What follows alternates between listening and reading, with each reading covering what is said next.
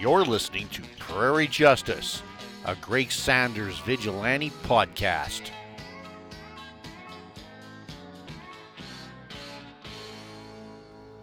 Well, howdy and Merry Christmas and best of the seasons to y'all.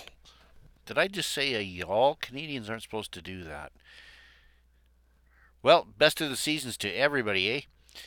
Welcome back once again to Prairie Justice, a Greg Saunders vigilante podcast. And we're on episode 19 now. And today we're going to review Action Comics 50 from 1942, spring of 1942. But we'll get into those exact details here a little later on. Not much extra here to report. As I probably will apologize later on, and I probably don't think I should have to apologize, and thanks to Dave McElvaney for bolstering me on this. It's been the fall from hell for me, and I've only been able to get a couple of episodes out so far. I think I did one in October, and then of course the Leading Comics coverage, which came out sporadically through September. And other than that, it's just kind of been one event after another, and a 3-hour drive 3 times a week, and personal ambitions. You just don't feel like doing the podcast some days. But having said that, I believe we have a really good story here for you today. Probably a little bit of cut above the usual Golden Age story. We'll get into that a little bit later. And a little visit, of course, once again to Greg Saunders Rodeo Radio. And I don't know how much longer I'm going to continue the Rodeo Radio. And I think the music cuts that I'm going to be doing, and I know some people have been enjoying that. We're getting into some dicey areas copyright-wise. I haven't had any letters or nasty emails from anyone yet, but I expect that day is coming. So we're probably going to slack off a little bit on that, but we'll do one last one on this episode. And with that, I'm just going to send you off to listen to a promo of one of our great podcasting colleagues from the comic podcasting genre. And then we'll be back to discuss Action Comics number 50.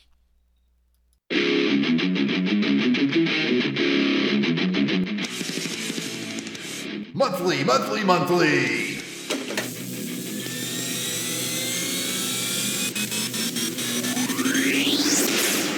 It's Action Film Face Off.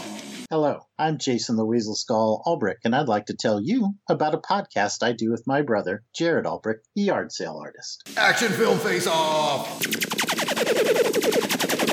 Yes, thank you, Jared. Action Film Face Off is a podcast where my brother and I, who are both military combat vets. Jason was a Navy SEAL. Jason was not a Navy SEAL. Jason was a military intelligence weenie. But anyway, in each episode of Action Film Face Off, we select 2 different action films. Some of them have Chuck Norris. Technically speaking, none of them have had Chuck Norris yet, but it could happen because we use a randomizer set between 1970 and modern day to select our 2 films. So you'll always get 2 films, each from a different year. Our randomizer has spikes on it. We use a Google random number generator, so it does not have spikes on it. And we put the films into our Videodome arena. It also has spikes. It does not have spikes. But we discuss the films and score them through 6 different rounds of criteria. I score Bond films very high. Okay, that's true. But anyway, by the end of the episode, we crown one of the action films the champion of Action Film Face-Off. Next episode, Jason fights a bear. Jason is not fighting a bear, but please give our show a listen. We're part of the Longbox Crusade network of shows. Pat Sampson killed a man with a sword once. I can neither confirm nor deny that statement, but you can find us on iTunes, Google Play, and most podcatchers under Longbox Crusade, or you can subscribe to just our show by searching for Action Film Face-Off. Come see the blood fly. And that's Action Film Face-Off. We do, indeed, invite you to come and see the blood fly. I just said that.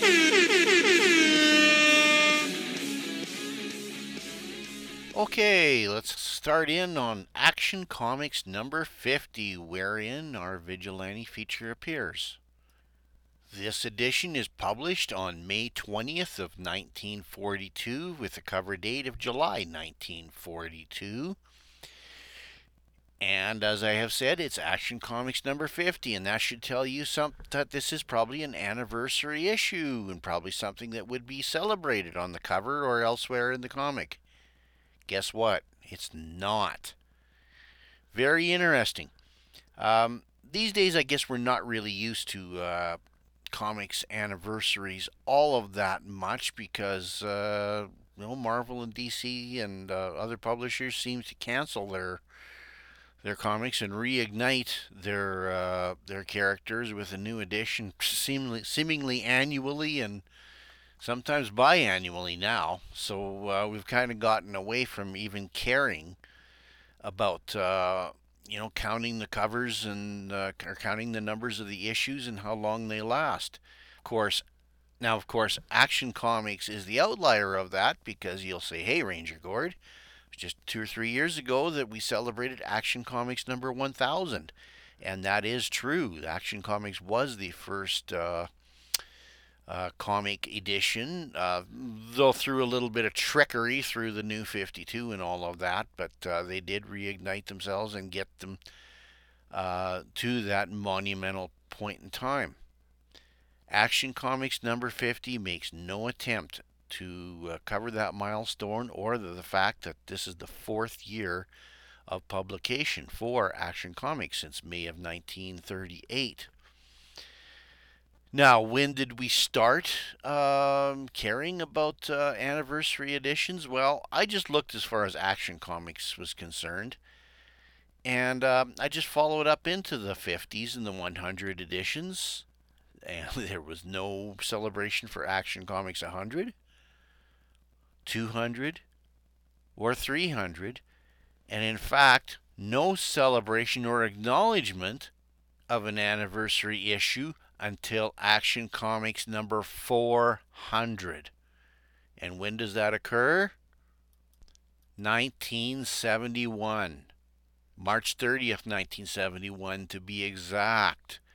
That's the first time you've seen to see this a volume of Action Comics with the trade dress that says Special 400th Anniversary Story. And this information, by the way, is easily gleaned through the incredible research tool that is www.mikesamazingworld.com. Thank you very much, Mike. And if I have failed to acknowledge this in the past, well, I'm definitely doing it now. So if anybody knows of any other anniversary editions, either at Marvel or DC or otherwise, that do acknowledge these celebrations, let me know. And this is a surprise to me because I grew up with seeing 00 issues and 50th issues all being acknowledged and celebrated. So this is it's kind of interesting that Action Comics doesn't seem to be self-aware of its own success here. Now, this 10-cent monthly comic is coming to you from the watchful eye of editor Whitney Ellsworth. And in this month of May 1942, in the world outside our newsstand, we find that the Battle of the Coral Sea began on the May the 4th, even as the Japanese were invading Burma. Battles of Madagascar and Corregidor in the Philippines have begun, and Filipino troops surrendered to the Japanese on May 6th.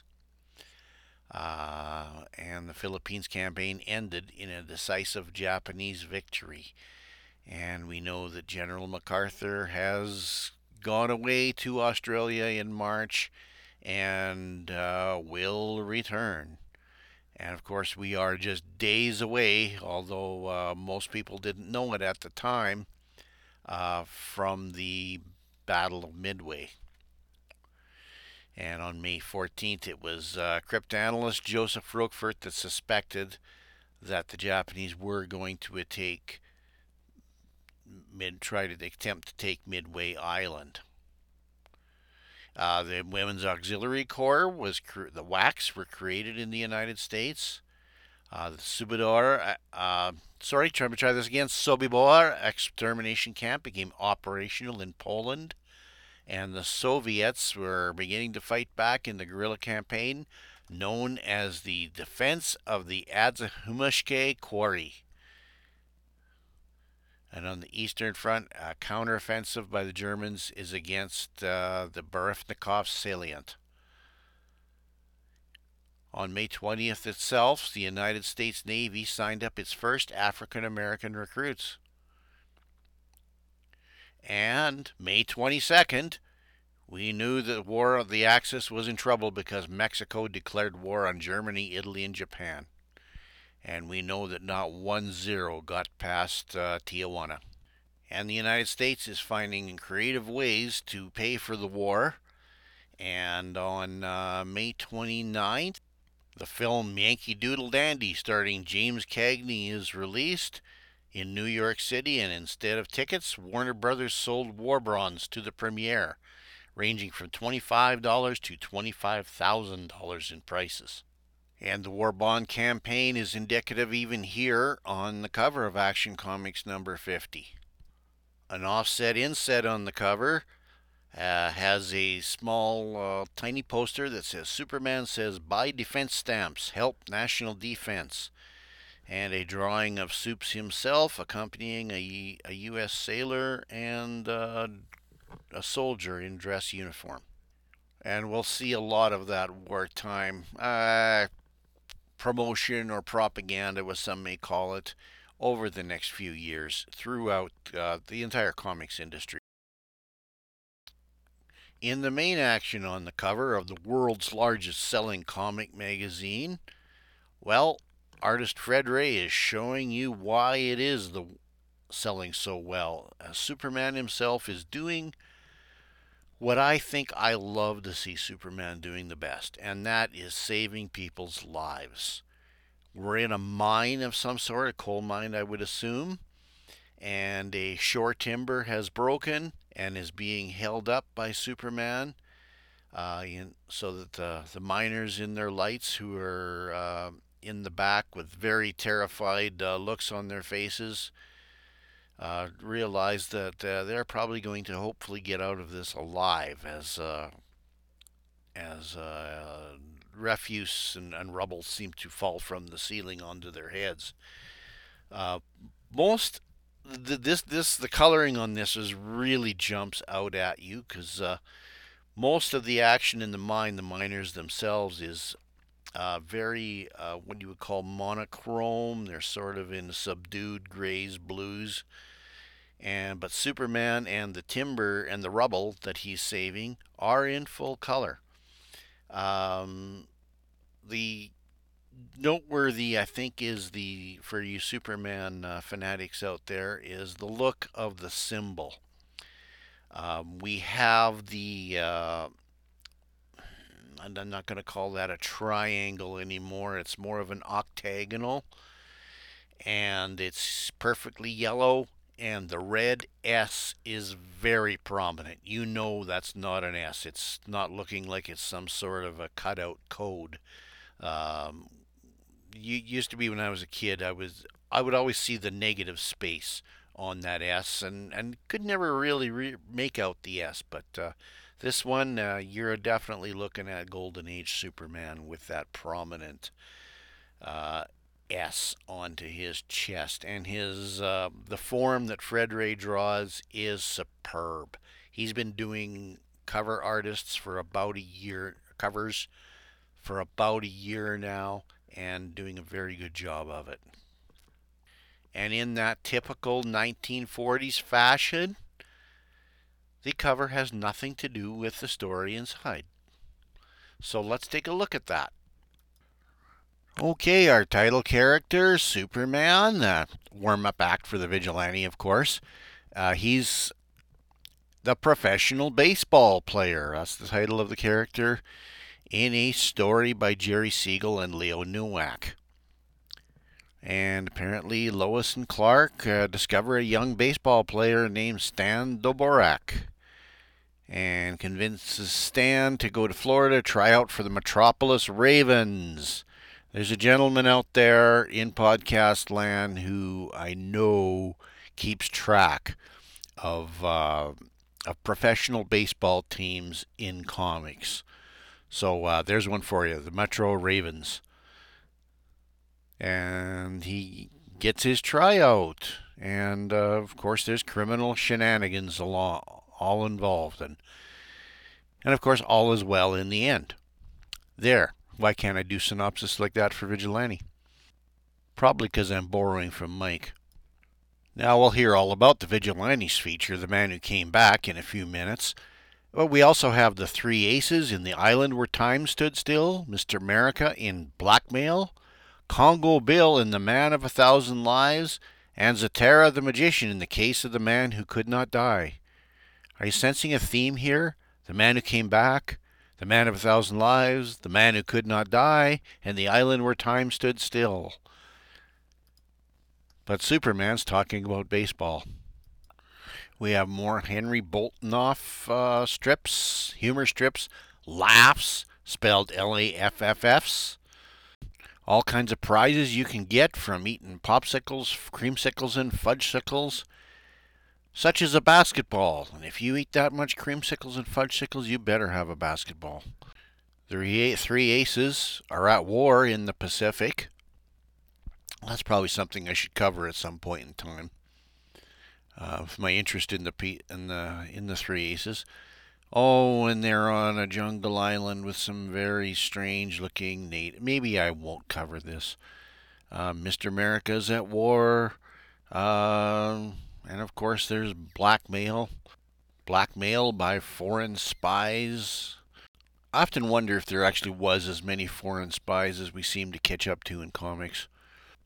More humor strips such as Rollin' Stone. Well, we'll let that fade to black. And a speaking of fade to black, very unfortunate ad for World's Finest Comics featuring an African American in uniform. Well, that's nice, except for the depiction of the African American, and I'll say no more about that. Congo Bill is in the deserts of North Africa. We have another humor strip from Henry Boltinoff called Silly Willy, and Silly Willy is a sailor getting a tattoo.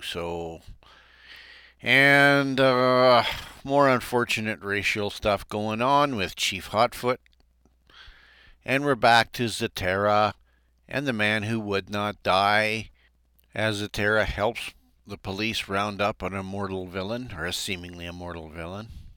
We have ads for DC's 52-page quarterlies, Batman, Green Lantern, All-Star Comics, All Flash, and of course Leading Comics. And we close our comic with the new Daisy Defender as Uncle Sam and a uniform helmeted U.S. soldier tell you, young man, to go out and get your new Daisy air rifle, that 1,000 shot military model. And of course, you can get the famous Red Ryder saddle card bean. And the Tootsie Roll of Honor. The Tootsie Roll ad also featuring Uncle Sam, and here you thought that guy only appeared in Quality Comics. And now to our second feature, Vigilante, the Man Who Came Back. Now, once again, we have our nebulous credits here. We have the circle that says Mort Morton, and it's also added Cliff and Mort Morton. Cliff Young is going to be our anchor. I'll have more to say about him later on. And Mort Meskin, of course, is our penciler.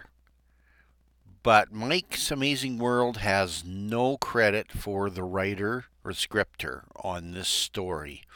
So perhaps it's Mort Weisinger, of course, lending more fuel to my ad infinitum theory that Mort Morton is a combination of Mort Weisinger and Mort Meskin.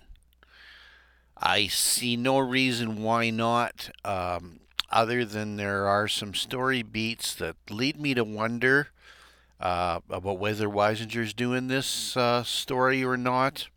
or perhaps he's just upping his game a little bit, because as I'm going to say in my comments after the drama, this story is a corker. Cliff Young, I guess I'll speak about him now, and then I'll speak about his work on this story later. My internet research hasn't brought up a lot about Cliff Young, other than the fact that, yes, he was indeed an artist for the entity of DC Comics in the years from April 1941 to spring 1945. And thank you, Mike, again for that information. He's got a lot of credit on a lot of very remarkable DC comics, including everything from a character called Larry Steele in Detective Comics. It's just one of those generic characters that we had in the kind of prior to superheroes. He's on a lot of Justice Society work as artist and penciler in All-Star Comics, of course. And then he gets on to things such as Vigilante and Johnny Quick, so he's going over Mort Meskin quite a bit. And that might be one of the reasons, I think, why Johnny Quick looks so different than Vigilante does, despite Mort Meskin's presence in both. He does some work on Green Arrow over in More Fun Comics as well, and on the Star Spangled Kid. And then he seems to disappear. His last work that we see is World's Finest Comic number 17 on a Star Spangled Kid story, because the Kid also had quarterly appearances in WF. Other than that, we really don't know that much about Cliff Young. So sit back and relax, and we'll hear the story of the Vigilante and stuff in The Man Who Came Back, and I'll see you on the other side. The Vigilante by Cliff and Morton 42. He was a swell guy, said one man. He was a rat, said another. And both had the best of reasons for believing what they said about Jerry Harms on the day of his funeral. But the Vigilante, that hard-fighting lawman who pits Western wits and weapons against the cunning of big-town gunmen, happened to have an interest in the case. And it is the Vigilante who brings back the true answer in the strange tale of The Man Who Came Back. Two pairs of eyes read one newspaper headline and see two separate meanings in their simple words. Extra in the Herald, Jerry Harms murdered, Alderman buried today. Look at that headline. Poor old Jerry. He was a swell guy. You're wrong, stranger. Jerry Harms was a rat. Now listen, I won't have you saying that about him. Jerry saved my son from prison when he got mixed up with gangsters in Chinatown. Listen, if we can go somewhere for a cup of coffee, I can tell you plenty about Jerry Harms. Go ahead and talk, sir. But I warn you, you can't convince me. I think I can. Two strangers and the memory of a common acquaintance, now dead. Between them and one can see only the brighter side of the slain man, the other only the darker. But we are luckier, because as we listen to the elder man's strange tale, we can form a judgment of our own. It is a tale that carries us back to a ward politician's office, the office of Alderman Jerry Harms, in the teeming heart of Chinatown. Spud Corliss? To see me? Yes, Mr. Harms. That's the name he gave. Shall I show him in? Wonder what he wants. Yes, Miss Frank, show him in. Spud Corliss, boss of the biggest criminal gang in the district, enters with his chief lieutenant, Leo Sardi. To make it short and sweet, Alderman, me and Sardi here think you ought to quit needling the cops to stop crime in the First Ward. How dare you suggest such a thing? We got here an affidavit that says you took dough for swinging a city contract. Sardi and me got the signatures ourselves, didn't we, Sardi? That's right, boss. It's a forgery. Forgery or not, it'll send you to prison. And where will your political career be then? He's right. If I don't do as he says, I'll be finished. But if I keep going up the ladder politically, I'll be big enough to crush Corliss and all gangsters like him. All right, Corliss, you win. I'll lay off you. If you don't, it'll be too bad. Eh, Sardi? That's right, boss. And so, as many another ambitious man had done, Jerry Harms, who sincerely wanted to be the people's friend, forgot his conscience for the sake of his career. And let us take a look at the result. Crime flares all across the Chinatown sector as Spud Corliss makes the most of his hold over Harms. We're sure wiping out the Crimson Gang. Now Spud Corliss will do everything. Gray bullets are wiping out innocent bystanders, too.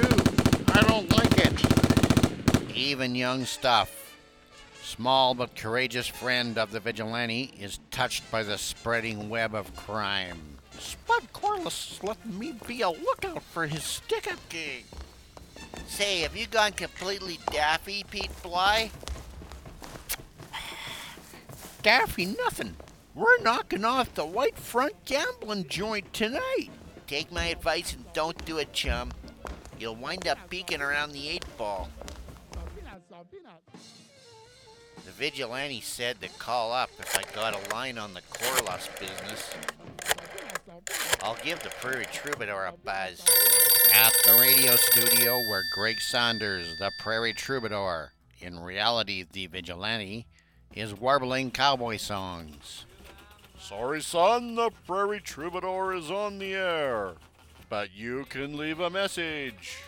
Tell him to send the vigilante to the White Front gambling house. There's gonna be... click. A heavy hand falls on the Chinatown kid's shoulder, and he faces Spud Corliss. So Pete Bly squealed to you, and you were gonna squeal to the vigilante. You're gonna bump him off, boss? He's saying he's really a pal of the vigilante. We'll hold him for bait. When the last mellow echo of the Prairie Troubadour's voice fades from the airwaves.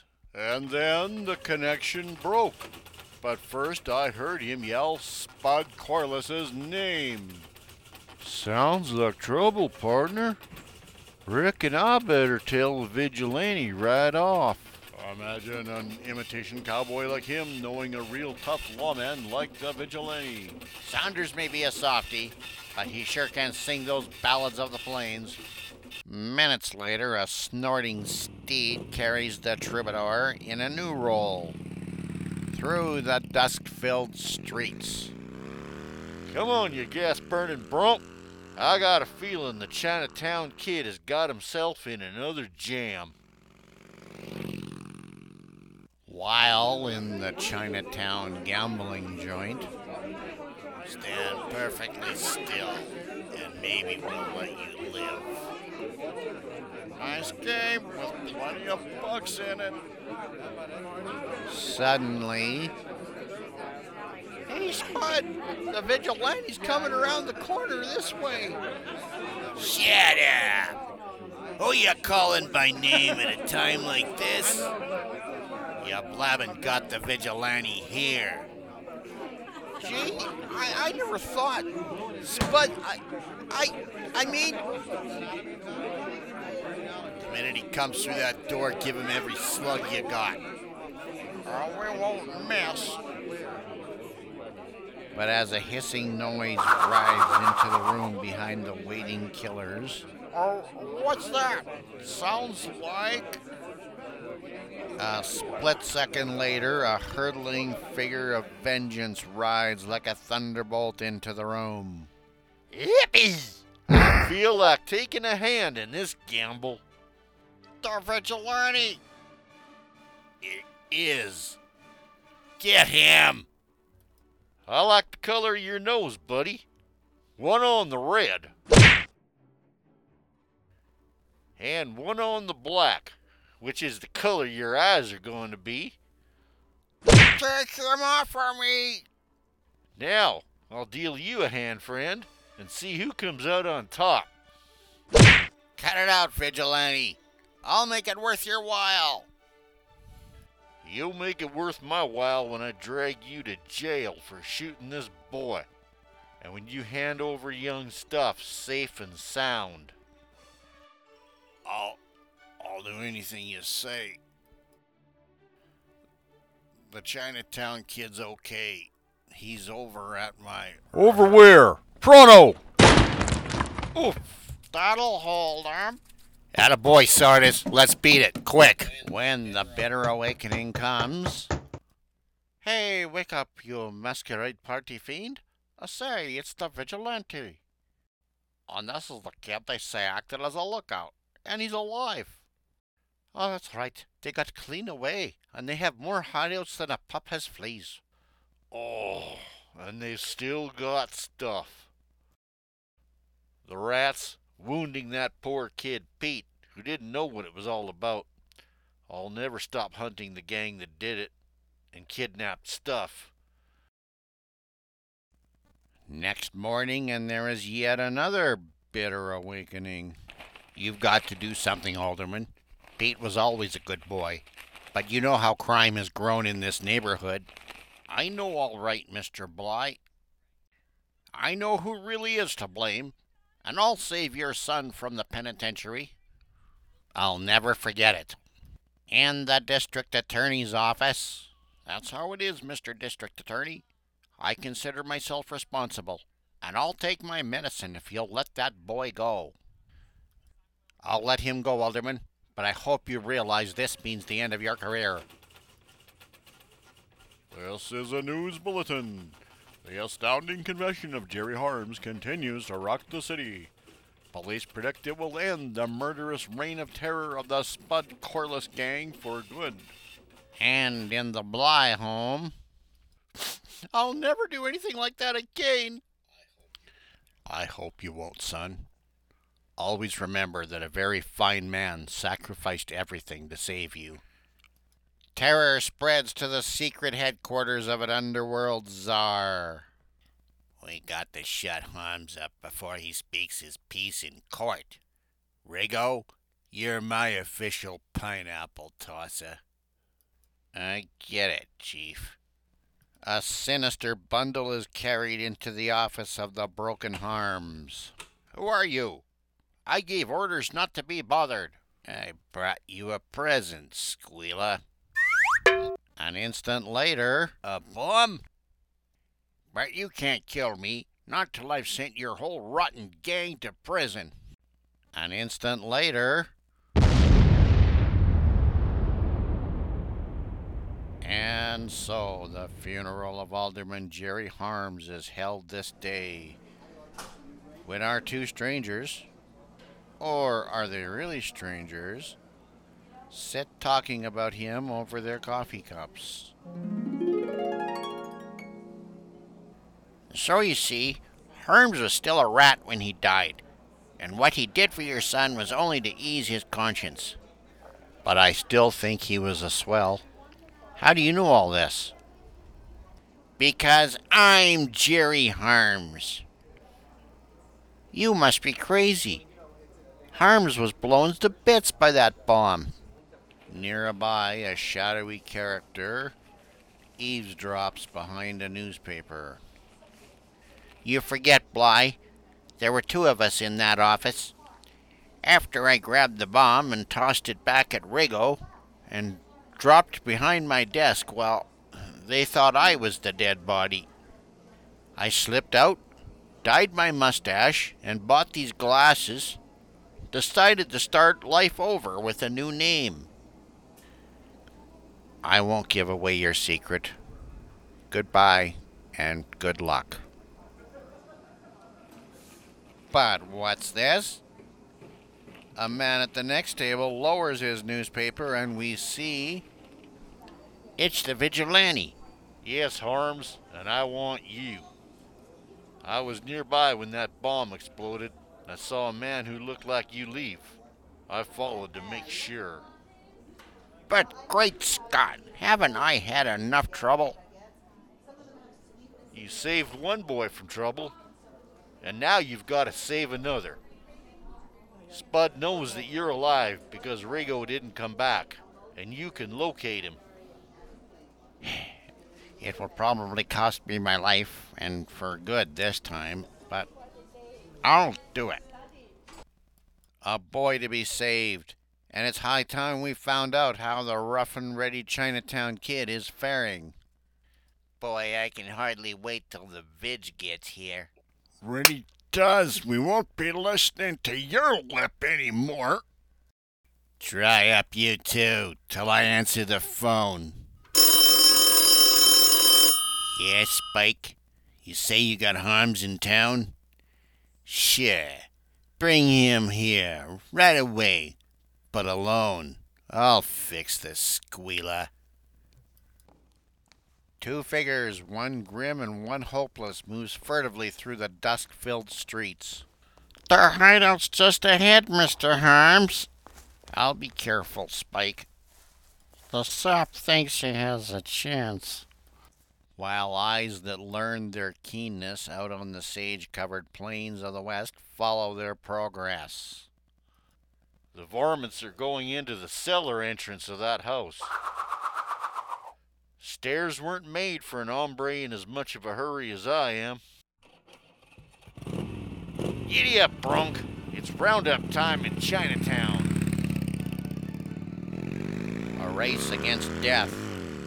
A swift and sudden underworld death about to pounce in a dingy cellar. Spud, I came to see you. Look out, Harms. They're gonna kill you. Take a good look, while you're able. I've stood all I'm going to from you, brat. Hey, don't take things so serious. Don't you dare hurt that boy. Says you, squealer. A rending smash, an ear-splitting roar, and... I didn't take the time to knock. But I'll do it now. Knock, knock. Who's there? I wish I wasn't. Ride him, Waddy. The thunder of a gun sends the masked lawman reeling backward. What? I suppose I pick on you for a change. But the Vidge turns a complete backward somersault and his spurred heels rake down the side of the bound stuff. Cut it out. I'm your pal, remember? Stunned by the fall, the vigilante seems doomed. Vigilante's through riding for good. You did cut it, Vidge. My ropes. Here I come, Sardy. I've been waiting a long time for this pleasure. Come on, we'll take the secret tunnels. Let's beat it while we can. This pair is too dangerous. Wake up, Vidge. They're getting away. Huh? Which way did they go? Well, here we go, hunting coyotes. Don't compliment them, Vidge. Coyotes ain't so bad. The beam of a headlight stabs through the mysterious twisting tunnels beneath old Chinatown. Right you are. And a tornado bursts among the fleeing crooks. Got him on the fly. Just like shooting buzzards. I got him, Stuff. I gotta have some fun too, don't I? The end of the trail for the gang of renegades. Step lively. Hip hip. Oh, what a disgrace. And I never killed nobody, hardly ever. As for Jerry Harms... Not dead, but near it. We'll have to rush him to a hospital. He got shot saving my life. Why not let me really die this time? I deserve it. I'll see that you get what you deserve, Mr. Harms. The following day, in a hospital room. You've come to take me to prison, Mr. District Attorney? Not today, Alderman. You're a hero.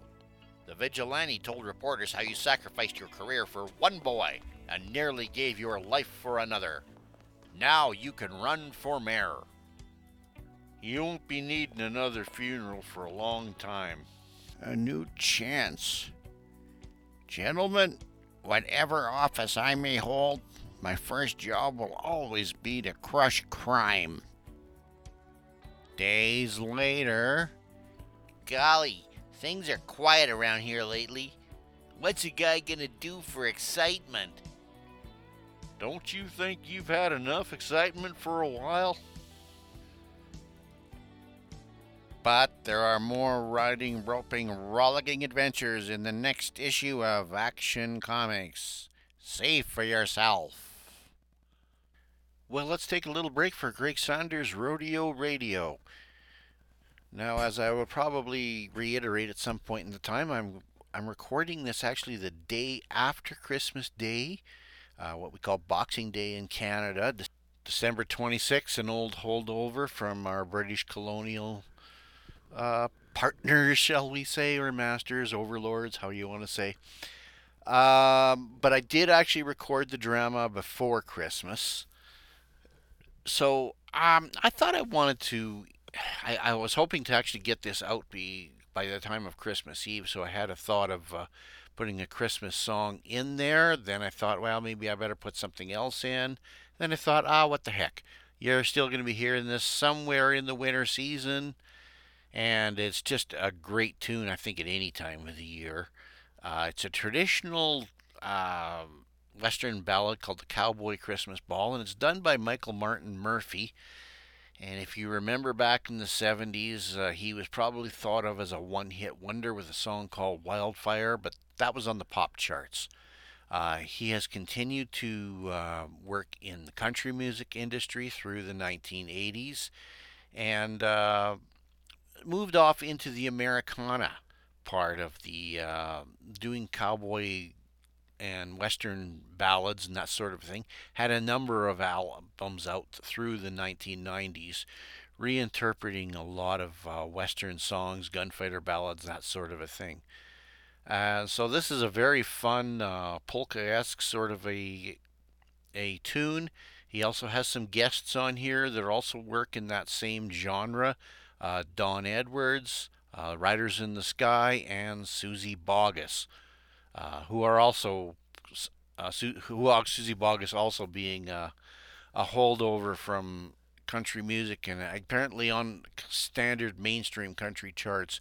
I think once you get to be about 30 years old, you're shuffled off into the ether, and if you're smart, you reinvent yourself. And the genre of Americana is a place where a lot of people do find themselves, and that's great because that seems to be where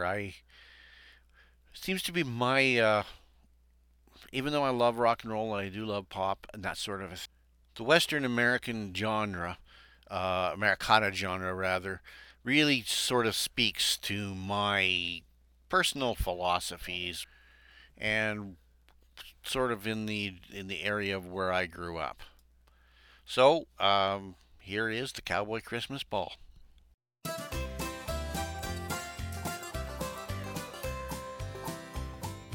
Way out in West Texas, where the Clear Fork waters flow, where the cattle are up browsing and them Spanish ponies grow, where the northers come a-whistling and the old dust devils roll, and the prairie dogs are sneezing and freezing from the cold, where the lonesome tawny prairies melt into the airy streams, and the double mountains slumber in the heavenly kind of dreams, where the antelope are grazing and the lonesome plovers call.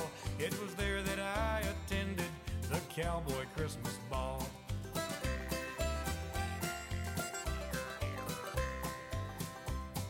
The music was a fiddle and a lively tambourine, and a big bass violin ported by stage from Abilene.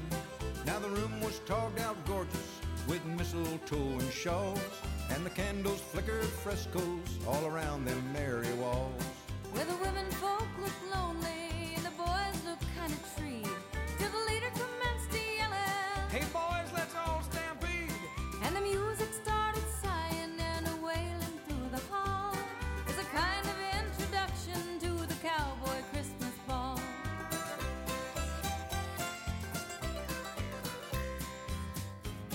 The leader was a feller that come from Swenson's ranch. Yep, they called him Windy Bill from Little Dead Man's Branch. When he commenced to holler, Now, fellas, stake your pens, lock horns with all them heifers, and wrestle 'em just like men. Oh. salute them lovely critters, now swing 'em and let 'em go. And climb the grapevine round and round, now hands all do-si-do. You mavericks join the roundup, just skip the waterfall. Boy, it was getting active at the cowboy Christmas ball.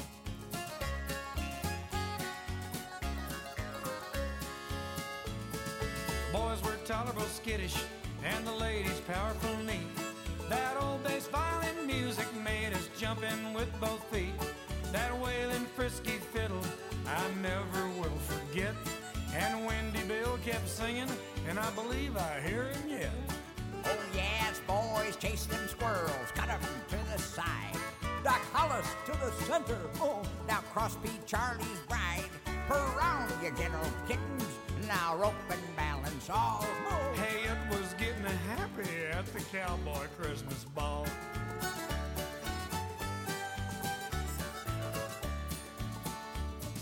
The dust rose fast and furious, and we all just galloped around, till the scenery got so giddy that Z-Bar Dick went down. We buckled to our partners and told them to hold on, and shook our hooves like lightning until the early dawn. Don't tell me about cotillions or polkas, no siree. That whirling dancing city, it takes the cake from me. Oh, Bill, I won't forget you, and I often will recall that lively gated soiree called the Cowboy Christmas Ball. Oh, no, I won't forget it, the Cowboy Christmas Ball.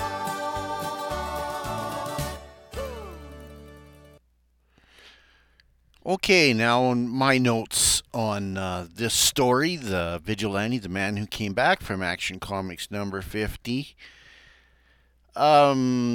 We start out with the typical splash page. It's a 12-page story, by the way, and that's important, actually, by the way.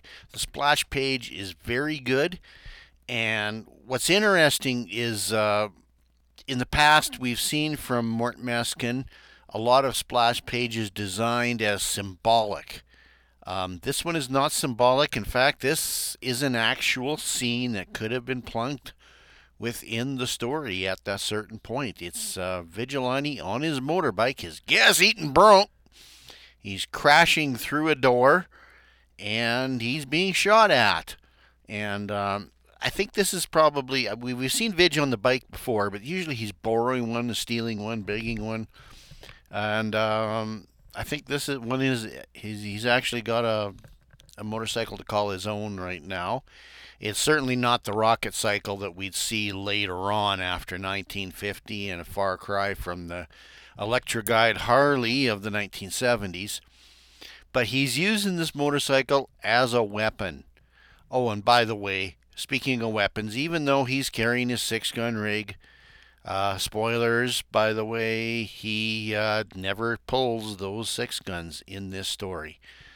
But as we'll see in a lot of stories, he uses this motorcycle as a blunt instrument as much as he does his own fists or the rope or his magic spurs, as we're beginning to by itself. In the splash page, there's a couple of things that we need to talk about. Usually you see this by Mort Morton Jr. Yes, you've heard me say this before. I believe that Mort Morton is the composite name of Mort and Weisinger and Mort Meskin, yada yada. This one has Cliff's name in it, and so Cliff Young is getting an actual credit, if not his full name. So, props to Whit Ellsworth and to everybody that is actually putting credits on these pages, because that's not something you see much in the Golden Age, except for Bob Kane, and we know the reasons for that. There's also a nice little thing. We talked about the Superman buy stamps and bonds on the cover. Well, we see it again here on this splash page. The comic books are pulling out all stops to in the war effort to try to promote the sale of stamps and bonds, which in fact is how the United States financed its war in the Pacific and against Germany. I guess I'll talk about Cliff Young to begin with. Some people don't like what Cliff did in this story when you see things online. Oh, people online don't like things. Shock. They seem to like Morton's chaotic style. I don't think it takes away from Mort's chaotic style, which is always very good. I think what it does do is sort of cleans up things. It cleans up his faces. You start to see more distinctive faces and figures, which is, as we know, is a very difficult thing to do. I grew up with Dick Dillon, and as much as I always loved Dick Dillon's Justice League stories, every character had the same physique and the same face, and it's a hard thing to do. The best among us have that issues. Even John Byrne and the Eskimo and the great George Perez have sometimes difficulty, differentiating faces and things like that. So Cliff does, I think he takes away from a lot of the busyness, and not to the point of erasing it a la Vince Coletta, but he takes away a lot of the busyness out of the story. The story itself is going to be different, and this is why I'm not entirely clear 100% whether Mort Weisinger is scripting this at all or has just plotted it and allowed Meskin and Young to carry on, say Marvel style, just because it's different. We've seen a formula in our stories that we've covered over the last year here in Vigilante Comics. And now by May of 1942, we're starting to see something a little bit different here.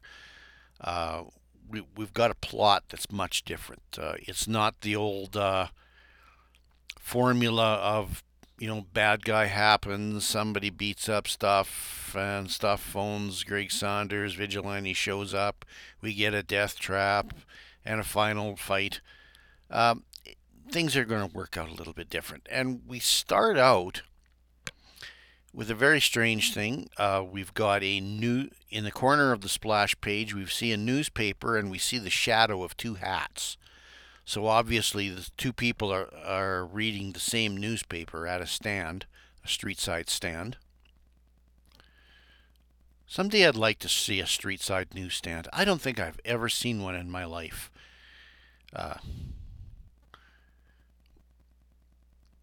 Anyway, the two people don't seem to recognize each other. That's going to be a talking point later on. They're both reading the same newspaper article about the murder of Alderman Jerry Harms, apparently a New York City alderman responsible for the ward that includes the Chinatown district of New York. And they get into an argument over the public image of this Jerry Harms character. Anytime someone, celebrity dies, or usually a politician, a president, that sort of a thing, you see this thing happen. Some people want to come out and extol the virtues and pay respects. Other people just want to say, may that guy burn in hell. And that's what's happening between these two gentlemen. But they decide they want to go and have a coffee and hash this out. And we've never seen this before. We get into a flashback sequence. As the older man with kind of a jowly sort of a character and a very dark mustache, dark glasses, and a hat, he starts to tell the other stranger about his experience with Jerry Harms. And Jerry Harms, as I said, is a ward alderman, and he's in his office one day. The secretary lets in two very sketchy looking people, and one happens to be a local crime boss and his lieutenant. And the crime boss is Spud Corliss, and his lieutenant is Leo Sardi. Spud Corliss, if you know the television show Star Trek Deep Space Nine, Mark Alimo, who played Gul Dukat in that, if you ever see Mark Alimo without his makeup, like you see time to time in that show, Mark Alimo could play this character. The lieutenant is a very simian-looking sort, both with cigarettes sticking out of their mouths, so you know they're bad guys. And basically they're trying to blackmail Harms, and they're successful at it. Harms apparently has been mounting a campaign against criminals, and they blackmail him with forged documents that accuse the counselor of swinging contracts in favor of political friends. Harms knows that there is no such document, but he decides to go along with the thing because he wants to climb up the ladder politically in order to be able to crush Spud Corliss from a higher office, possibly the mayor's office. So Corliss basically caves to the man and agrees to lower his influence against the criminal activity in Chinatown, which leads to a great big shootout, which Corliss's gang takes out a rival operation called the Crimson Gang. Now, before we go further, I have to speak to also the constructiveness of the story. Lately, the last couple of stories, I've been kind of complaining that Mort Meskin seems to be being stuffed into a smaller bag. They were been doing 13 and 14 page stories, and then all of a sudden the editor has given them only 12 pages to work with, which has led to a lot of busyness and clutter inside Meskin's pages. This story is a lot better constructed. They're doing a lot better work with the territory.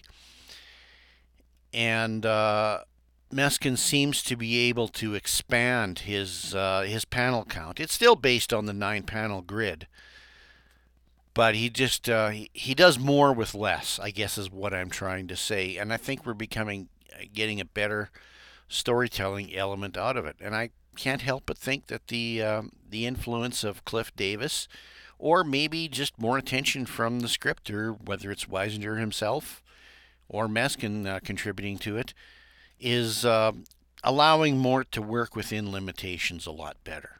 He's sort of not going wild off the corners. The lettering is very, very good as well. I've had some complaints in the past about the lettering being legible, even discounting the standards of what an old comic it is. Now, after the fall of the Crimson Gang, we see a young Irish-looking lad, let's say Jimmy Olsen, wearing a Newsboy Legion hat, and you know that he's up to no good because he's got a cigarette stuck in his face. Well, darn Spud Corliss has got him under the weed habit. And he's talking to Stuff. Probably a good time to start a column here about what is Stuff wearing. And he's got a turtleneck on, kind of sort of a striped turtleneck, even though it's only one color. It's all red. And he's got a nice big S, sort of an athletic letter on the front of him, which I guess stands for Stuff. Maybe he was looking at that Superman logo on the cover and decided to give himself his own logo. He's not wearing a hat, and he's wearing white shorts this time. So he's getting himself color coordinated. I don't know if I'd wear white shorts, but you know what? Stuff, you do you. And this boy, Jimmy Olsen type lad, is Pete Bly. And Pete Bly is bragging to Stuff about how he got a job. And he's working for Spud Corliss. He's the lookout man. And Pete's not a very good lookout man, 'cause he's not looking out for himself, because he blabs to Stuff all about a raid on the gambling joint. Well, that sends Stuff to the nearest phone booth, because he's going to need to talk to Greg, so that Greg can tell the vigilante to deal with this situation. You've been listening to and remember, Prairie still where Justice, Stuff the doesn't Greg know Saunders Greg is the Vigilante vigilante. Podcast. All In the words materials of Michael used in Bailey, Prairie Justice because are believed comics. to be of fair use and remain Well, the Spud copyright gets of through all to the radio copyright station, holders. but he's cut The off. stories, images, and the character of Greg Spud Saunders, Corliss the vigilante, himself and all other grabs characters Stuff used are the property and of kidnaps DC him. Comics and DC Entertainment. The Feedback radio for producer Prairie on the Justice other can be end left on tells Greg Facebook Saunders all under about the the name call Prairie Justice, the after Greg he's done Saunders recording Vigilante his Podcast. radio show. Email And Greg immediately go to switches to his vigilantecast@gmail.com. vigilante gear and fires up that Website gas-eating bronc, as he calls it. www. I like that he Rangergorge calls it a Roundup, gas-eating all bronc. one word, at .wordpress.com. Got a little better sound to it than And we sure hope to see you all Vigicycle. back again for another ride. And with since the we've Cowboy given Stuff a Crusader. fashion alert, let's give Vaya one to con Vidge Dios, as well. compadres, eh? What color is Vigilante's hat? Today, Vigilante is wearing a tan hat, which sort of come across in the coloring palette, the four-color coloring palette, as a very mild orange. And this is probably as good a time as any to recognize Mrs. Ranger. Yes, Rose Holton, my long-suffering wife, who has a hobby of seamstressing and creating clothes, a lot of which I wear. What else would you do with your clothes? But I tend to like the clothes she wears. And this Christmas morn, she surprised me with a blue Vigilante cavalry style bib front shirt. So shout out to Rose on this podcast today. Meanwhile, in the Chinatown gambling joint, Spud Corliss and his gang show up in masks. I love this. Spud Corliss is supposed to be the new impresario of Chinatown, but they show up in masks. And they don't show up and demand money, a la Godfather. They show up with guns and basically are going to rob it. I guess Spud just isn't that bright. And we're going to find out about that. Pete Bly, of course, has done is being the lookout for this, watching out for police. And he comes in and yells out that the vigilante's coming. Spud. Remember, they're wearing masks. Spud is not very pleased about being ID'd by one of his own men, and gives him a bullet in the shoulder for his trouble. Well, when the vigilante shows up, that doesn't make him very happy about it. He swings in from his lariat from above, from a light standard. Gives both Spud and Leo what we should only call a spud on the cheeks. And pretty much takes him down, hands down, without even pulling his gun. Good man, Ridge. But Leo manages to get the drop out of him and blocks him over the head with a Thompson submachine gun, knocking that orange hat to the floor. But Spud doesn't put him in a death trap. He's not one of our regular costume supervillains that we've had. The Corliss gang leave Vigilante on the floor for his discovery by the police, who also take the wounded Pete Bly into custody. We cut back to the office of Jerry Harms, where a very familiar face is talking to Alderman Harms about the plight of his son. And that, of course, is Mr. Bly. And this is where I can probably got to reveal it somewhere, and I don't know if the story does as good a job about it. This Mr. Bly and Mr. Harms are both the men who stared at the newspaper at the beginning of the story. So they have met before, but they didn't recognize each other even as they sat across the coffee table from each other at the, as I said, at the beginning of the story. Very interesting. But now, of course, Mr. Bly is talking to an alderman. He's not talking to some guy on the street. And Harms basically comes clean that says, I'll save your son from the penitentiary. I'm going to cut a deal with the district attorney and turn state's evidence against Spud Corliss and let the chips fall where they may. The district attorney agrees to it, but that does unfortunately say that this is the end of his career. And we go back to the radio station as the confession of Jerry Harms is announced, as is the termination of probably the eventual end of the Spud Corliss gang. And now we have a tender moment of Pete Bly, his arm in a sling, along with his dad, basically talking about Pete has basically reached in his naders, has confessed to the crime, and his dad tells him, I hope you remember this lesson, son, because a very good man has lost his career to save you. Well, who is not impressed is Spud Corliss, who engages Rigo, his official top pineapple tosser. And of course we know what that means. That's the bomb expert of the gang. Rigo also confronts Mr. Harms in his office, tosses a package at him, and we hear an explosion.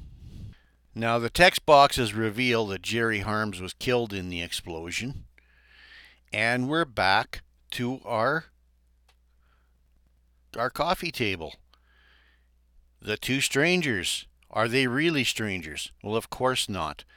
And this is when Bly and Harms finally reveal themselves to each other, and Harms reveals that he was not killed in the blast, that he used Rigo's body to fake his own death, and has dyed his mustache and has basically taken disguise, and this is why Bly has not recognized him. I find this a little bit, I don't know. Mr. Bly, I guess, has been very stressed over the few days. He extolled the virtues of Harms upon his death, but then didn't even recognize that he was talking to the man himself. And I suppose if you expected that he was dead and there was a kind of disguise, and maybe if you've only met him the one time, I guess you could probably make that error. I know I've had it a few times where I have a certain picture in my mind's eye of somebody I know. I see them after a while, and I don't recognize them. Now somebody else has been in on this meeting, hiding behind a newspaper. And as Mr. Bly puts his hat on and walks away, Harms recognizes that the vigilante has been listening to the whole thing, and that Vidge heard that the bomb exploded and realized that Harms had snuck out and left Rigo to take his place in the casket. Now Harms is trying to wiggle out of this, but Vigilante has a little bit of problem. He realizes that Stuff is still being kidnapped and still being held by the Corliss gang. So he shames Harms into revealing himself, which will expose Corliss and bring him out into the open. And naturally that happens. The phone rings at the Corliss gang's place, and Harms comes clean and is willing to come in and surrender himself in exchange for the release of Stuff. Now, thanks to Bronk the motorcycle, Vigilante is also finds his way to the hideout by following Harms. as he is led by one of the gang members to the site of the exchange. As Harms enters the meeting, Corliss minces few words and shoots Harms. About that time, Vigilante comes in, a la our splash page, busting in through the door on the motorcycle and jumping off and just taking a round out of the entire gang. But once again, he's surprised, and it's not clear whether he's been shot or whether he's just bowled over by the concussion of a shotgun. I suspect it's the concussion. And as Vigilante comes down, he takes those spurs. Hello, Dave McIlvaney. This is your spur moment. And he manages to cut stuff loose, even as he himself grows unconscious onto the floor. Poor Vig. This is his second concussion in 5 pages. I think there needs to be a union for superheroes and how many blows on the head they tend to take in these Golden Age comics. Stuff manages to free himself from his bonds, takes a round out of Leo, who has been slapping him around for entirely too long. Vig recovers. Both of them get back onto the bike, and then they go underground into the tunnels beneath Old Chinatown. Now, they don't talk too much about this tunnel situation, but there's a place not too far away from where I live in a town that actually it's a city called Moose Jaw, Saskatchewan. Okay, stop your laughing about Canadians. Yes, I know it's called Moose Jaw, but it's actually a modern city, and it's got quite the history. It's a railroad town in prairie country in southern Saskatchewan, up against the Montana-North Dakota border, and in the days of Chinese immigration, and as railroad workers were settling into Western Canada, the Chinese people were hiding in these tunnels beneath this city in order to not to have to pay what they called a racist head tax, and also to try to elude authorities that wanted to deport them back to China.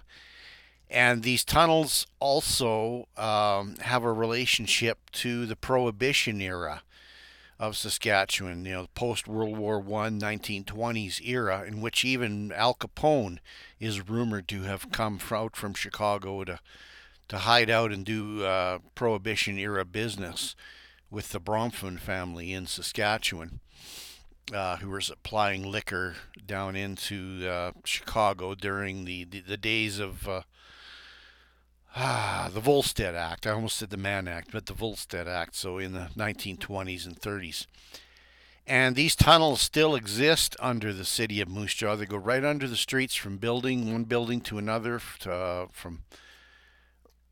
and you can actually take tours of this place. So if you're ever driving through Moose Jaw, Saskatchewan, and I know all of you Americans always do, it's an interesting place to try to go in and see the tunnels of Moose Jaw, and it's an interesting tourism exhibit. That's all I have to say. Anyway, back to our story on the tunnels. We come out of the tunnels, and Vig and stuff make light of the Corliss gang again with their 2 fists. And as we head into our final page, Vig finally gets a good knock against Leo Corliss, Spud Corliss, who proves to be really nothing more than a bully. He basically caves to a cheap suit, once you give him a little bit of force back. So he's not a very good mobster. He was ambitious, but they quickly submit, and they're led out of the tunnel. Harms realizes he might die, but Vig gets him to the hospital, arranges a meeting with the district attorney, and they gave Harms tells his story to the reporters about the falsification of his death and the blackmail that Corliss was putting him under, and vows that when he ever gets into another office, his first job will be to crush crime. So that's kind of the story of how a politician, perhaps with not the standard backbone that you might expect from a crusading district attorney, but he does manage to redeem himself. And I think that's why this is just a great story. It's not only just the redemption of Harms, and Harms is really the lead character in this story. Vidge and Stuff themselves really are just almost supporting characters advancing the story as it comes along. So that's I think probably story-wise, as far as quality, that has been the best edition of the Vigilante that we have seen up to this point in time, back since September of 1941. And, we're into probably our 7th or 8th edition of the Vigilante, plus his adventures with the Seven Soldiers. So I think that's saying a lot, and I think this story will probably stand out. I'm not a rater. I'm not the sort of a person who sits down and gives letter grades or tries to stack one story up against another. I'm a terrible critic in that way. I just kind of like to call them as I see them. I either like a story or hate a story, and for me to rate a story, I have to either really hate it or really like it. And I really enjoyed this story. So this is probably one of the top Vigilante stories that I've ever read. Prairie Justice, a Greg Sanders Vigilante podcast. Sorry, I just love saying that. And now your feedback on episode 18, which was covered Action Comics 49 and the Vigilante story, The Rainbow Man. And of course, we start with shocking regularity from the Prince of Pennsylvania postcard distribution, Dave McElvaney. Greetings, Ranger Gord. It's great as always to hear you in my earbuds. Of course, your vocal stylings enhance the story, as do your musical choices. I must say I was very happy to hear Jumpin' at the Woodside, because when I was a young lad, that song would come on the radio, and my parents would talk about the fun times of their own youths, going to Woodside Park, an amusement park in Philadelphia that closed shortly before I was born.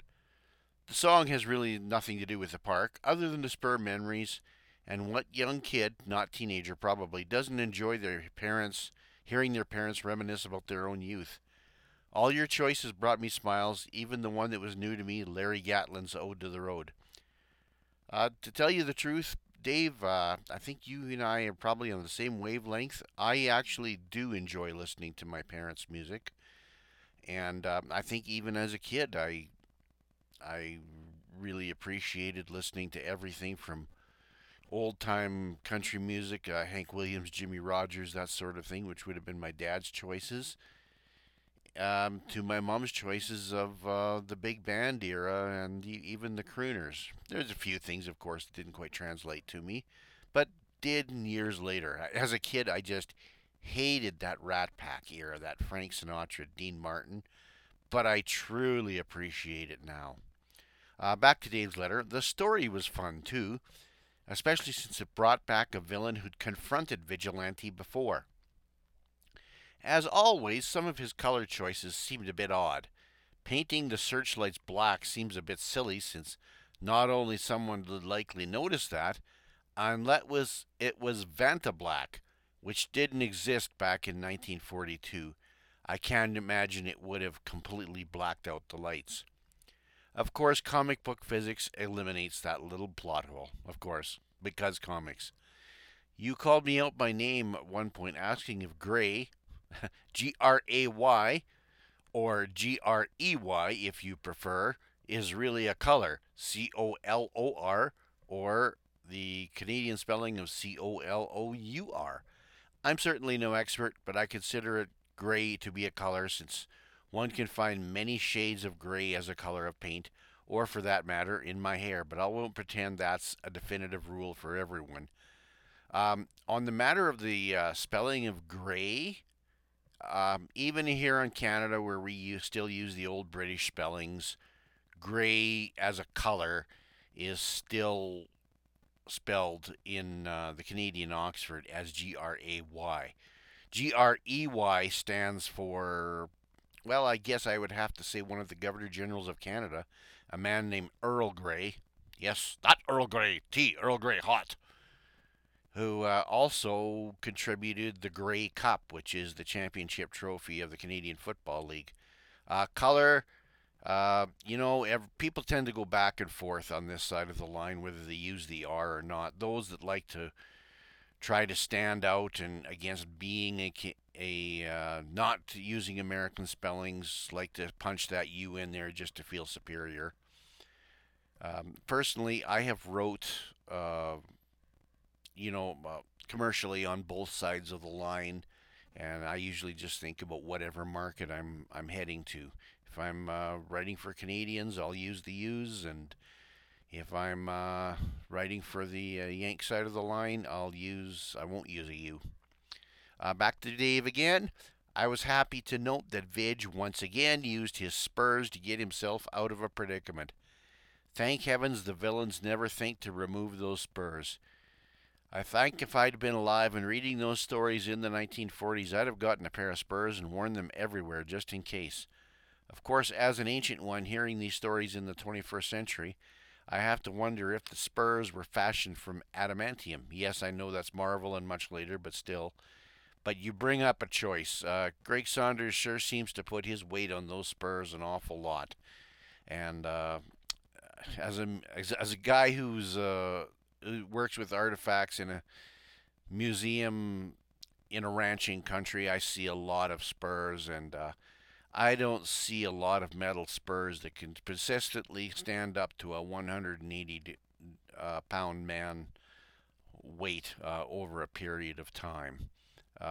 I've got a pair hanging over the wall that I just know that if I pulled some of the things that Greg Saunders does, like digging into a brick wall or digging into a power pole, that those things would bend, and I'd probably be down on the floor or on the ground on my ass. Back to David again. It certainly sounds like you've had a busy time this year during COVID. As I often say to podcasters who lament the interference of real life to their podcasts, as if podcasts aren't part of real life, it's your podcast, your schedule, and your priorities. Release episodes when you can or wish to. Your listeners will understand and be happy whenever a new episode appears. Thank you, and I appreciate that understanding. There are podcasters that do need to be on a schedule for whatever reason. They're monetizing their podcasts, and I appreciate that. Personally, myself, this is a labor of love. I'm not. As I seem to have found in most of my life, I rarely make choices that are ever going to put me to the point where banks are phoning me for the other reasons and not that reason. So, I will get them out on whenever I can, and of course with the advent of winter coming, hopefully I'll have a few snowy, icy days where I just leave the vehicle in the parking lot and I can come down here and perhaps do some podcasting. And Dave just closes with agreeing with me on the flag display protocols, which were an issue at the end of the Vigilante story. Live long and prosper, Dave McElvady. Thank you very much, Dave. A few notes from Twitter.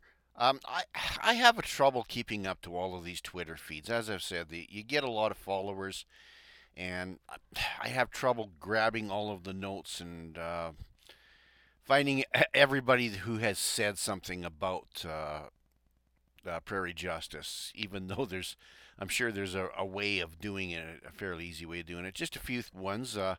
Good old Martin Gray, and says if you've not tried the At Tolton Gord show, give it a go. And of course he's speaking about Prairie Justice from the Twitter feed.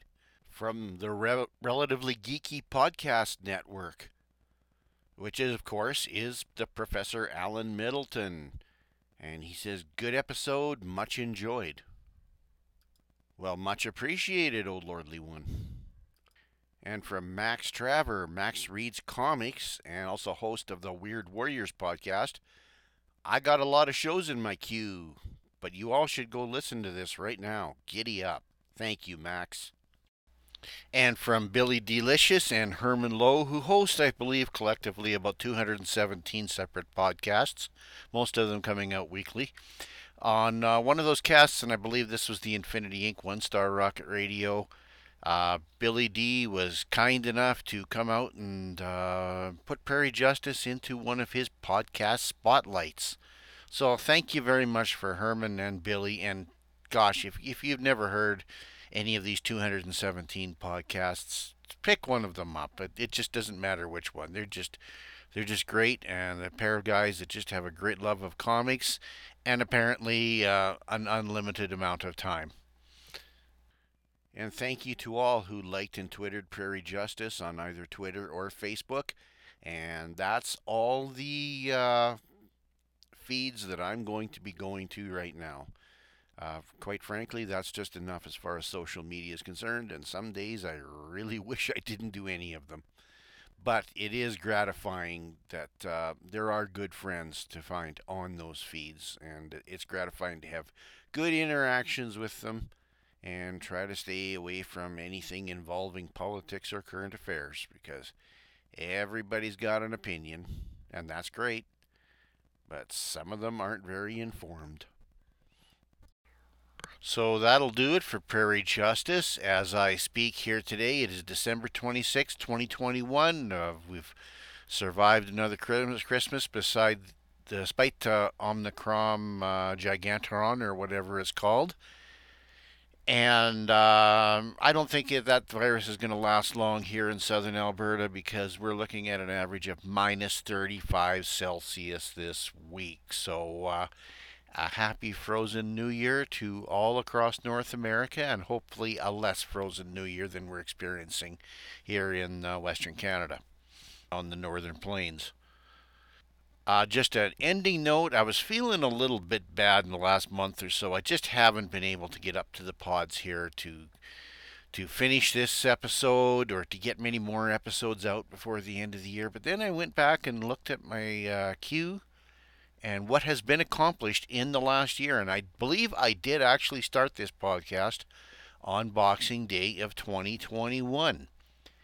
And with a couple of promos, we have produced, and with this episode, 23 segments of Prairie Justice. And I think for a beginning comic book podcaster, I think I've done well. I've got well over 100 over on my Kootenai Brown Pioneer Village Radio KBPV podcast. So I might be getting the swing of things. As Dave McElvaney said, we'll get these out when we can.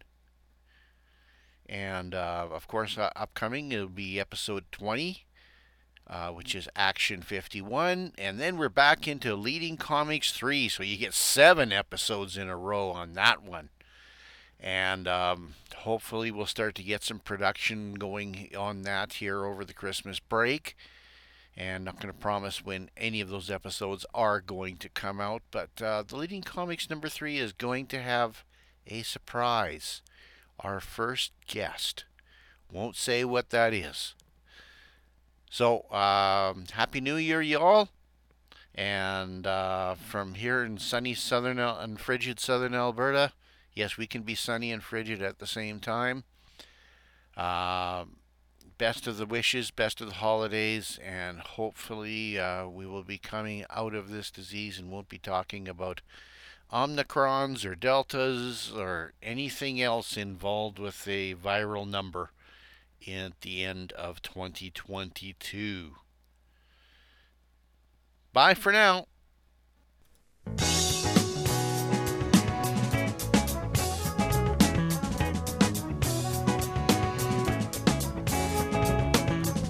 In the corner of a dark bar room sat an old cowboy singing western tunes, singing songs that he learned as a child, all about the West back when it was wild. The So long, partners. You've been listening to Prairie Justice, the Greg Saunders Vigilante Podcast. All materials used in Prairie Justice are believed to be of fair use and remain the copyright of all copyright holders. Stories, images, and the character of Greg Saunders, the Vigilante, and all other characters used are the property of DC Comics and DC Entertainment. Feedback for Prairie Justice can be left on Facebook under the name Prairie Justice, the Greg Saunders Vigilante Podcast. Email, you can go to vigilantecast@gmail.com. Website is www.rangergordsroundup, all one word, @wordpress.com. And we sure hope to see you all back again for another ride with the Cowboy Crusader. Vaya con Dios, compadres, eh? 'Cause he's the last of a singing cowboy.